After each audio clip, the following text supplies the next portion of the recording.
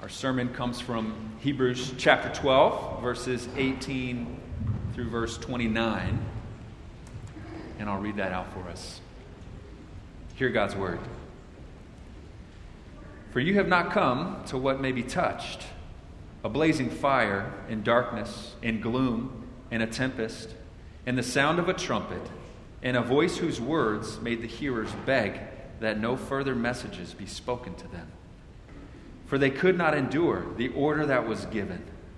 If even a beast touches the mountain, it shall be stoned.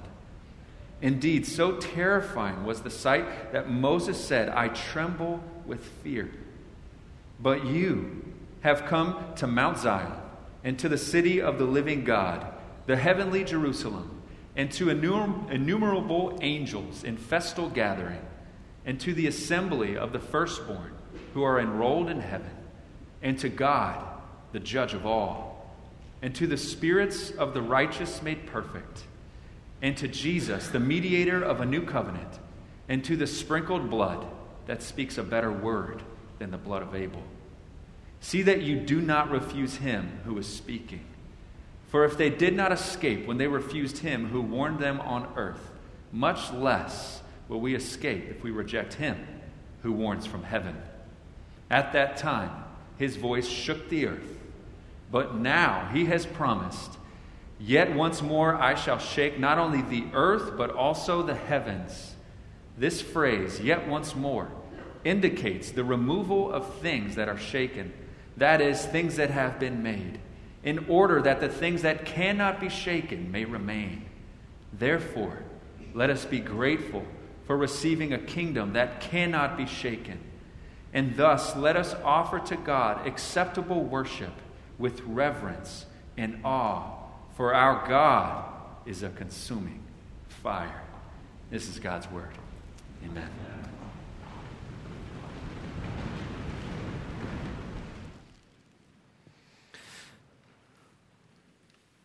Go ahead and keep your Bibles open to Hebrews chapter 12. We're looking at this morning at that passage that Pastor Ben has just read out, Hebrews 12 and verses 18 through to 29, as we continue our series in the book of Hebrews and look on towards Advent as well.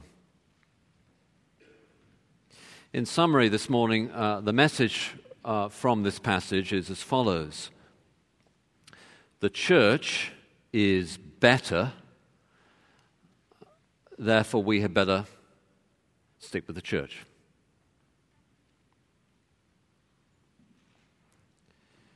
And so this passage is considering church, why it is important, what kind of church we should be, and therefore why we should commit ourselves to that sort of church. Throughout this letter, the author of Hebrews has been making a comparison. It's a comparison between things which are good and that which is better. A comparison between lesser to greater. And he is now, as he comes towards the end of his letter, painting a picture of the future that is a better future, a future that the Hebrew Christians are called to be a part of as they stick with the gospel church, the New Testament church. So the Hebrew Christians, this is the traditional interpretation of the book of Hebrews, and I think it's right, were being tempted to go back to Judaism under pressure of persecution that would come in those days to those who followed Jesus. They have been tempted to go back to Judaism, to reject Jesus, to stick with their heritage as Jewish people, to still worship God, to have all the paraphernalia that came with the Old Testament religion of the temple and the priests and the sacrifices and all that, and escape persecution. And the author of Hebrews is writing to these Hebrew Christians and calling them, no, you must not go back, you must stay with Jesus. And as he comes towards the end of this letter, he's calling to focus on the future, the city that is to come, and to seek that city, and saying that no, you must not go back to Judaism. You must stay with Jesus, stay with the New Testament church now in this passage this morning, with the gospel church. And so he's saying that this church, this gospel church, is a better gathering. And we'll see that's a part of the definition of what church is. It's a gathering, a better gathering, and therefore you must stick with the church. Now, this whole theme is important today for a number of different reasons. Here are a few. First of all, there are a sizable group of individuals today who say they're spiritual but not religious. It's a phrase that people use, and by saying they're spiritual but not religious, people seem to mean that they want Jesus, they want the Bible, they want spiritual things, but they don't want the church. And therefore, this passage, as is calling us to stick to the church, is an important one for us to consider. Our temptation today is not to go back to Judaism. Our temptation today is to go on to something else, to leave behind the church. And this passage that calls us to stick with the church, we better stick with the church because it's a better gathering, is therefore important for us to think through. That phrase, spiritual but not religious, it's speaking against that, saying no, in order to be a real follower of Jesus, you need to be a part of the church. Why? How? This passage is going to address that, so it's important. In addition, there are a number of people today, I think it's a not insignificant number of people. How large it is, who knows, but all the data and the anecdotal evidence would suggest that it's a significant group of people today who have been hurt by church. I suppose that was always the case. And every time you have a community gathering, there's always opportunity for offense or difficulty, bitterness, and all the rest. But there seems to be a particularly significant, at least not insignificant, number of people today who are feeling hurt by church. And we must be honest and say that even especially within this region of the country, within Chicagoland, there are a number of people who have felt hurt by large, prominent churches in the area, and therefore perhaps they are saying, I want to be spiritual but not religious. I'm not sure I can get back into church. I'm not sure I can commit myself to church. And so as we think about church, this better gathering, that we better stick with it, we need to address that too. What do you say to someone who's been hurt by church? How do you help them get back into church? Perhaps that's you. When I was hospitalized recently, one of the upsides of it was having a number of medical professionals come into the room where I was and say that they were going to pray for me. It's a wonderful thing. A number of different people did that. They'd say, I'd heard you preaching, whether through podcasts or on the radio or in person or through streaming or something like that, and they come in and they pray with me. And as I talked to some of these people about Jesus and about church, I discovered that for some of them, not for all of them, some of them were very, very committed here to this church. Medical professionals working at CDH, a number of them are very committed to this church. But for some of them, as I talked to them about Jesus and about God, it became apparent that they'd been hurt by church, that they believed in, they were spiritual but not religious. They believed in Jesus, but they weren't sure what to do with the church. And so here the author of Hebrews is saying, look, this gathering is important. You better stick with it. Well, how do we help those who've been hurt by church? And so we need to address that. But most importantly of all, I think, this passage has in it an ecclesiology. Ecclesiology is a study of church. That's what it means. And it has an ecclesiology that elevates church and the importance of the gathering of the church for the individual Christian. And that is of great importance today because ecclesiology, what church is, how you do church, what sort of thing is a gathering, what kind of church should I be a part of, do I need to be a part of church, is a confusion today for many people. And again, this passage, it won't answer all the ecclesiological questions that people have, but it will answer some of them and answers the substance of them. So again, it's an important, I want you to be listening because this matters. It matters for those you know who say they're spiritual but not religious. It matters for those you know, and it may be you, who've been hurt by church. And it matters because there's a grand confusion about what church is today.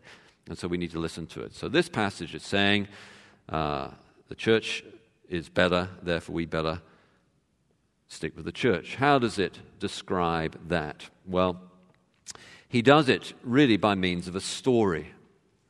And it's a story of two mountains. The first mountain is verses 18 to 21. He says this, "For you have not come to what may be touched." Remember, it's a comparison. This is what you've not come to. So he's going to compare something that's good, but there's now something better. But you have not come to this. "For you have not come to what may be touched, a blazing fire and darkness and gloom and a tempest, and the sound of a trumpet, and a voice whose words made the hearers beg that no further messages be spoken to them, for they could not endure the order that was given. If even a beast touches the mountain," so this is a story of two mountains. Here's the first mountain. This is all about this mountain gathering. "If even a beast touches the mountain, it shall be stoned. Indeed, so terrifying was the sight that Moses said, 'I tremble with fear.'" So here's the first mountain. Something he's writing to these Hebrew Christians and saying, you haven't come to this. I'm going to compare now, in a moment, a better mountain. It's a story of two mountains. But this first mountain you haven't come to. And that mountain, of course, is referencing the Old Testament mountain, the gathering of God's people at Sinai, where God gave his word, his law, to Moses, to the people. And that gathering, the original hearers would have realized, is the archetypal gathering of God's people in the Bible. So in the Greek version of the Old Testament, the word that is used for the assembly of God's people around the mountain, when the law is given, the Ten Commandments, that assembly, the word used for it is the same word that is used in the New Testament for church, ecclesia, from which we get ecclesiology, the study of church.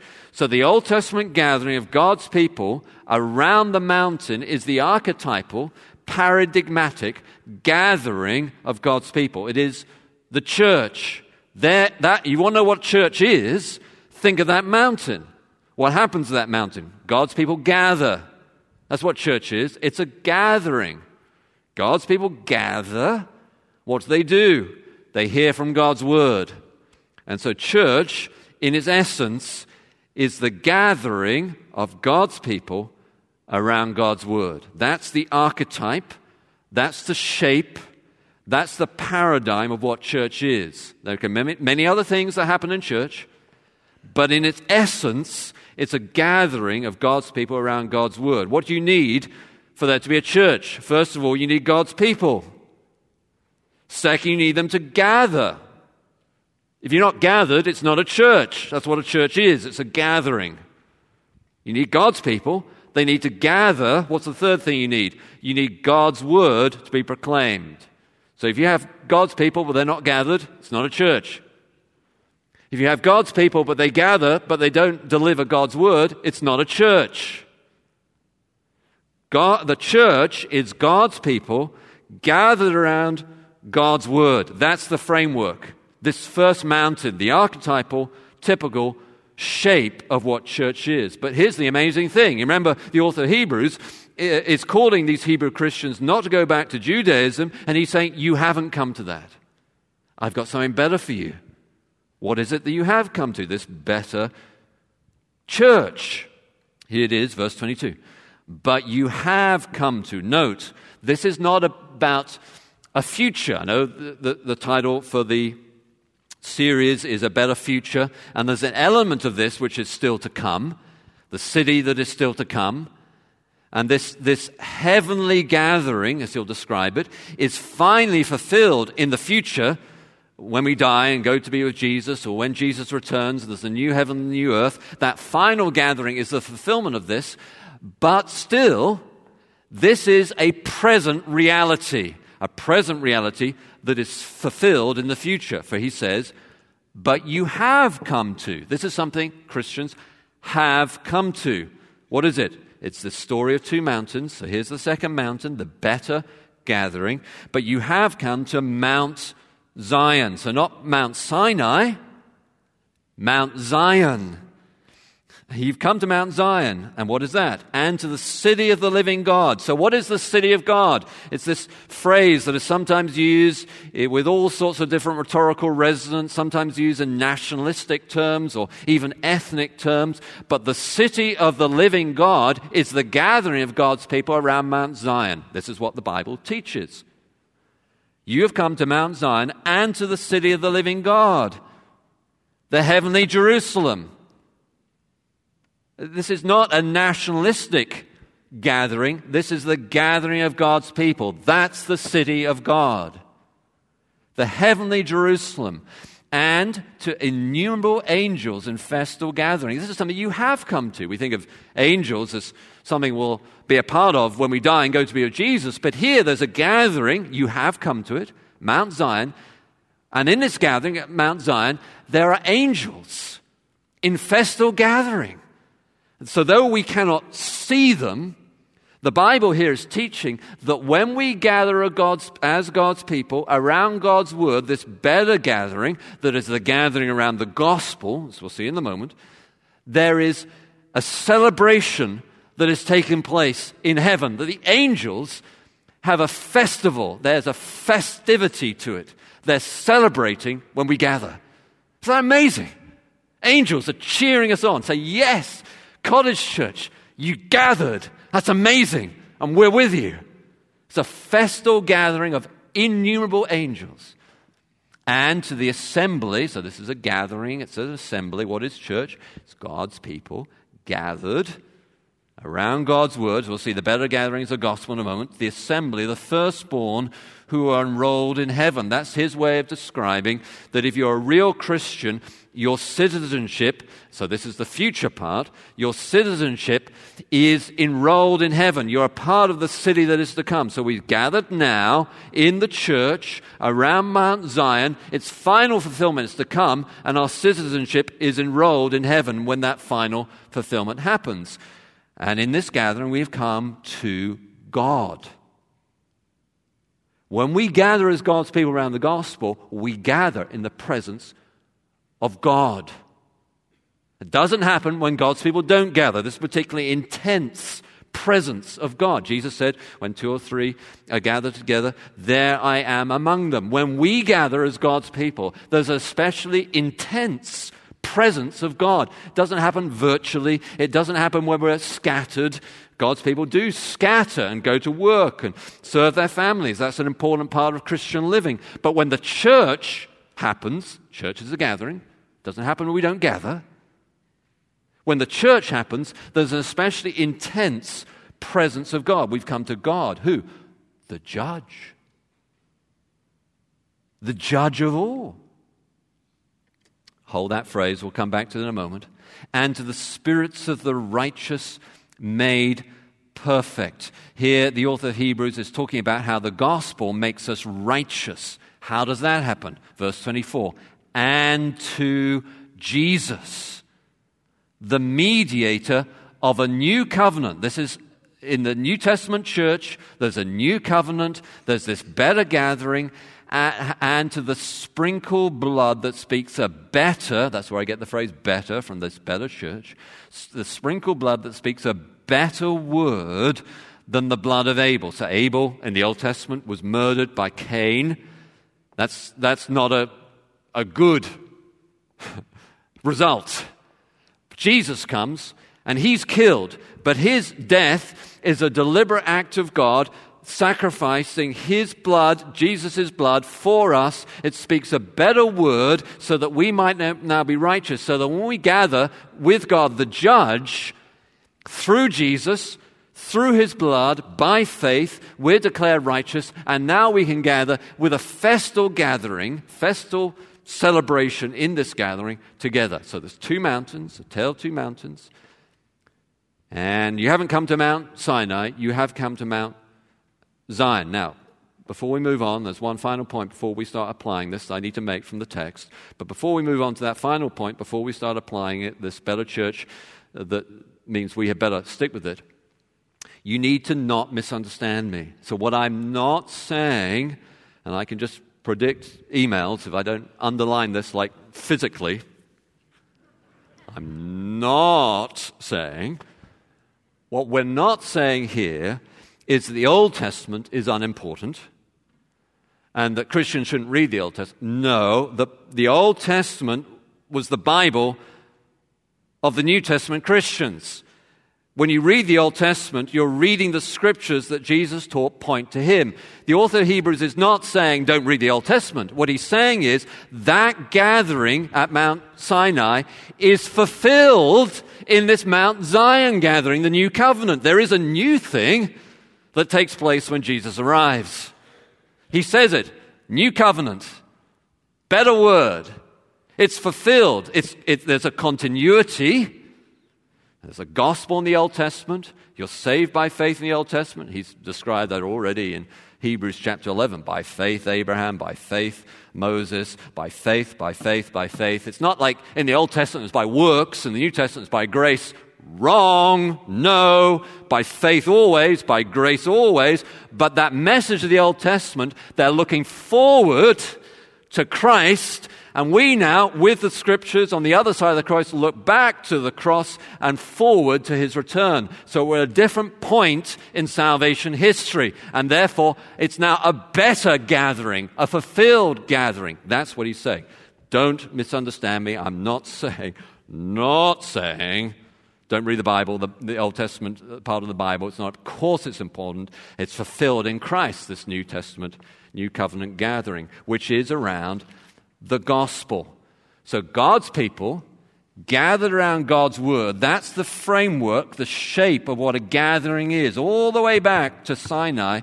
Now it's a gathering fulfilled in the gospel, the better word, Jesus, as we're now at this point in salvation history, on the other side of the cross. We understand how all the sacrifices of the Old Testament were fulfilled. We can see them now, and we understand that they point to Jesus, and so we gather around that. As we say as a church, our vision is proclaiming the gospel. That's everything we do. It's all about that, proclaiming the gospel, because we are God's people gathered around God's gospel. Now, there's one other point I need to make before we apply this, and that is there's a point of continuity that is emphasized around the single word fire. So look with me at verse 18. For you've not come to what may be touched, a blazing fire. That's the Mount Sinai thing, okay? But then verse 28, therefore let us be grateful for receiving a kingdom that cannot be shaken, and thus let us offer to God acceptable worship with reverence and awe, for our God is a consuming fire. I've never noticed that point of connection in this passage before. The number of times I've studied it, I've none have noticed it. But what he's saying is, which is amazing, what he's saying is that the physical gathering, Mount Sinai, was awesome. There was a literal blazing fire. Amazing. I think, well, you should go back to, that's extraordinary, that Judaistic heritage. But he's saying now, because we're now at this point in salvation history, on the other side of the cross, actually when we gather, we don't come here and we see like a mountain like blazing with fire. We don't see that. But when we gather with God's presence in an especially intense way. And our God is a consuming fire. So this gathering, spiritually, is massively more awesome than, you see those movies, the Old Testament, I think, was it Charlton Heston who was Moses? I think it was it? And you say, well, that was amazing. Wish I'd been there. What the New Testament author is saying, that is nothing compared to going to church on Sunday morning at College Church. Nothing. Seriously, that's what he's saying. If you only had eyes to see, there are innumerable angels in festal gathering here. And there's a fire of the very reality of God himself here. Why go back to Judaism? You've got far better church here. That's what he's saying. Okay, so if that's the case, therefore you better stick with it. How do we do that? Well, having got a little loud, I apologize. I must be feeling more better. I try not to shout too much. It must be the Celtic blood in me, not the English blood. How do we do this? Here are 3 ways. First of all, the sprinkled blood. Verse 24. And to Jesus, the mediator of a new covenant, and to the sprinkled blood that speaks a better word than the blood of Abel. Now listen, I've been reflecting on my preaching over the last, my patterns, my emphases of preaching over the last couple of decades or so that I've been preaching. And what I've come to the conclusion is I've looked at this text, and this is something I think I need to change as a preacher. I think I have underemphasized the blood. I've certainly preached about the cross a lot. And as you know, I always preach about Jesus and the gospel. So I'm not saying like I've been preaching heresy or something. No, I believe fully and completely I'm preaching the gospel. But I think I've underemphasized the blood. There was an old preacher, and I can't remember the right person to attribute this quotation to, but if in doubt and you're not sure who to attribute a quotation to in Christian circles, always attribute it to Charles Spurgeon, because you're probably going to be right. Anyway, this old preacher said, "Preach the blood, that's where the power is."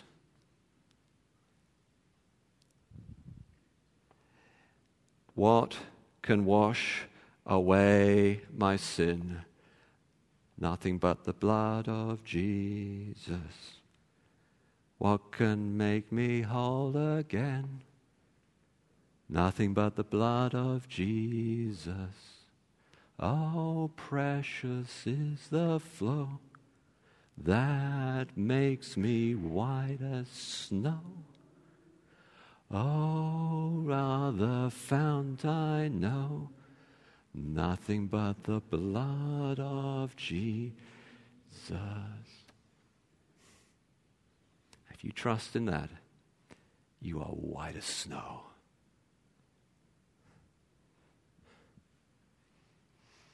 And because of that, he says, listen. Verse 25, see that you do not refuse him who is speaking. It's a little awkward as a preacher to say this, but I'm almost sure what he's talking about is the preaching of a sermon. This letter is a sermon in a letter form. It's just one long sermon. And so when he comes towards the end and he says, see that you do not refuse him who is speaking, he's talking about Jesus and the gospel, the blood that we've just emphasized. He's talking about the message, not the preacher, obviously, but he has in mind listening to the sermon. I think we're pretty good at that at Cottage Church. I think we tend to listen pretty well. But in this festal gathering, if it's a gathering of God's people around the gospel, where God's word is delivered, we better listen and follow and obey what God says. And then finally, in terms of putting this into practice, not only the blood and not only the listen, also worship. Verse 28, therefore let us be grateful for receiving a kingdom that cannot be shaken, and let us offer to God acceptable worship with reverence and awe, for our God is a consuming fire.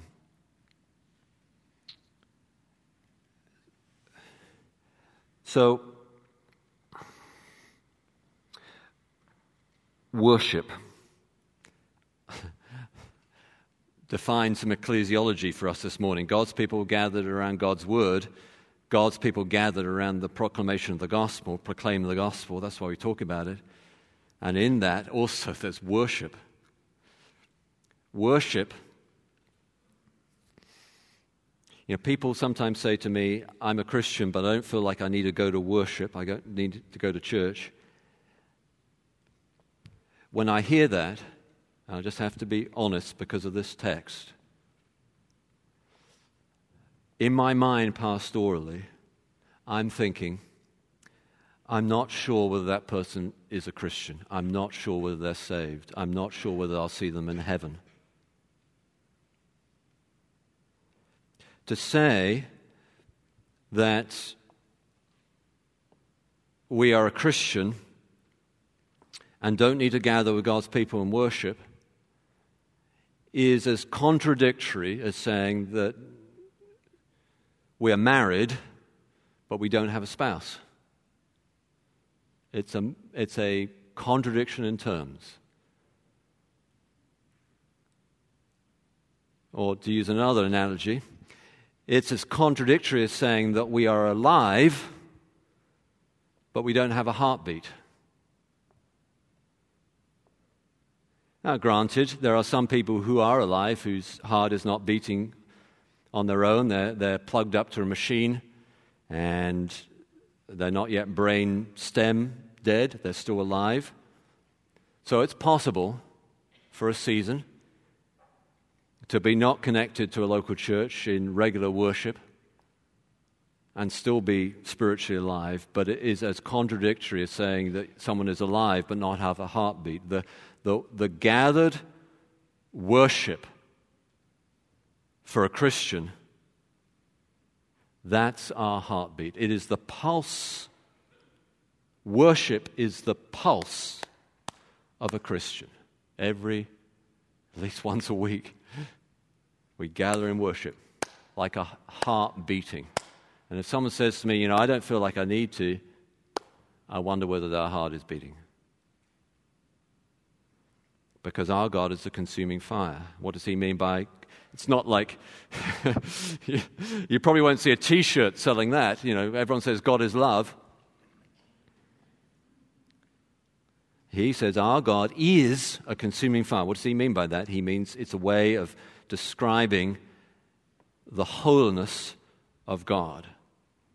He said already, I said we come back to all this at the end, that when we gather into the presence of God, we're gathering with God as the judge, and Jesus, whose blood speaks a better word, but God is judge. He's a consuming fire, and if we don't come to God through Jesus, through the atoning work of Christ on the cross, through the blood, what can wash away my sin? Nothing but the blood of Jesus. If we don't come that way, our God is a consuming fire. It's a funny, it's a ironic shift of terms today that we think of worship in consumeristic terms, when biblically the consumer of worship is God. Our question should not be, after we come out of Cottage Church, what did I get out of it? What did I learn? What did I receive? Our question should be, was God honored? For our God is a consuming fire. And that means that we need to come to him this morning to receive the blood of Jesus. Otherwise, this gathering this morning will be terrifying to you, because I'm talking about the holiness of God, and that should be scary to you. Because there will be another moment to come when the consuming fire that is God, there will no longer be an offer of the blood of Jesus. That offer is time-stamped. It's on offer now, but one day when you die, or when Jesus returns, or when you harden your heart so much you no longer are ready to listen to it, that offer will not be good. And all that will be left is God as a consuming fire. And so this text is appealing us. It's a better gathering, it's a better church. We better make the most of it, and part of making the most of it is to, right now, what can wash away my sin? Nothing but the blood of Jesus, right now, to receive that blood. Listen, I know it's Advent. We've got all the flowers up and everything like that. It's beautiful. The tree and the candles. I know it's Advent. This text reminds me a little bit of one of the most unusual Christmas cards I ever got from a friend of mine. He drew on the front of the Christmas card, he draw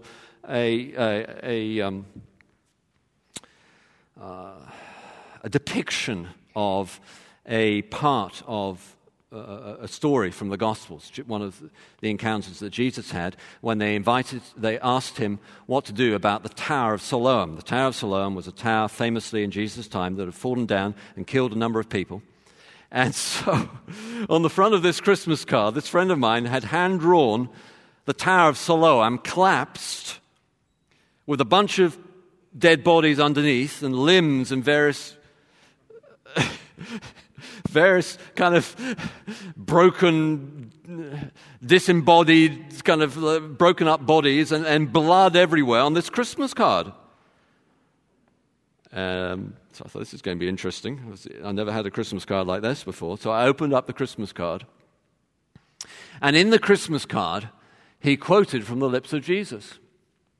Jesus, when he was asked this question, said, do you think there are any worse sinners than you, those who have been killed by the Tower of Siloam, those who suffer this disaster or that disaster today? Do you think there are any worse sinners than you? No, but unless you repent, you too will perish. In other words, God's suffering is God's megaphone to a deaf world, as C.S. Lewis said, describing Jesus' teaching there in the Tower of Siloam. And so he got the front of the Christmas card has this picture of the Tower of Siloam with kind of blood and bodies broken underneath it and all this, a Christmas card. And then inside he quoted from the lips of Jesus saying, unless you repent, you too will perish. It's an interesting Christmas card to get. My eyes scanned down. There was a large space between the quotation, unless you repent, you too will perish. And then underneath that, he written in very prominent letters, with exclamation marks afterwards, Merry Christmas!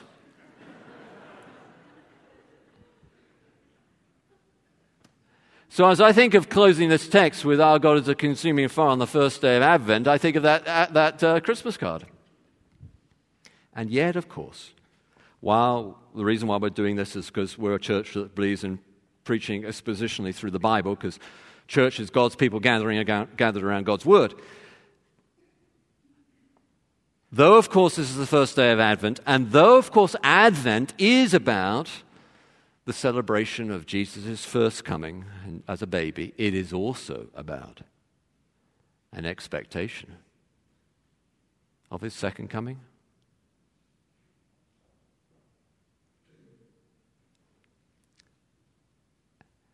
And our God is a consuming fire. He is holy, and he is a judge. And in this heavenly gathering, with this heavenly word, I'm offering to you the one and only remedy.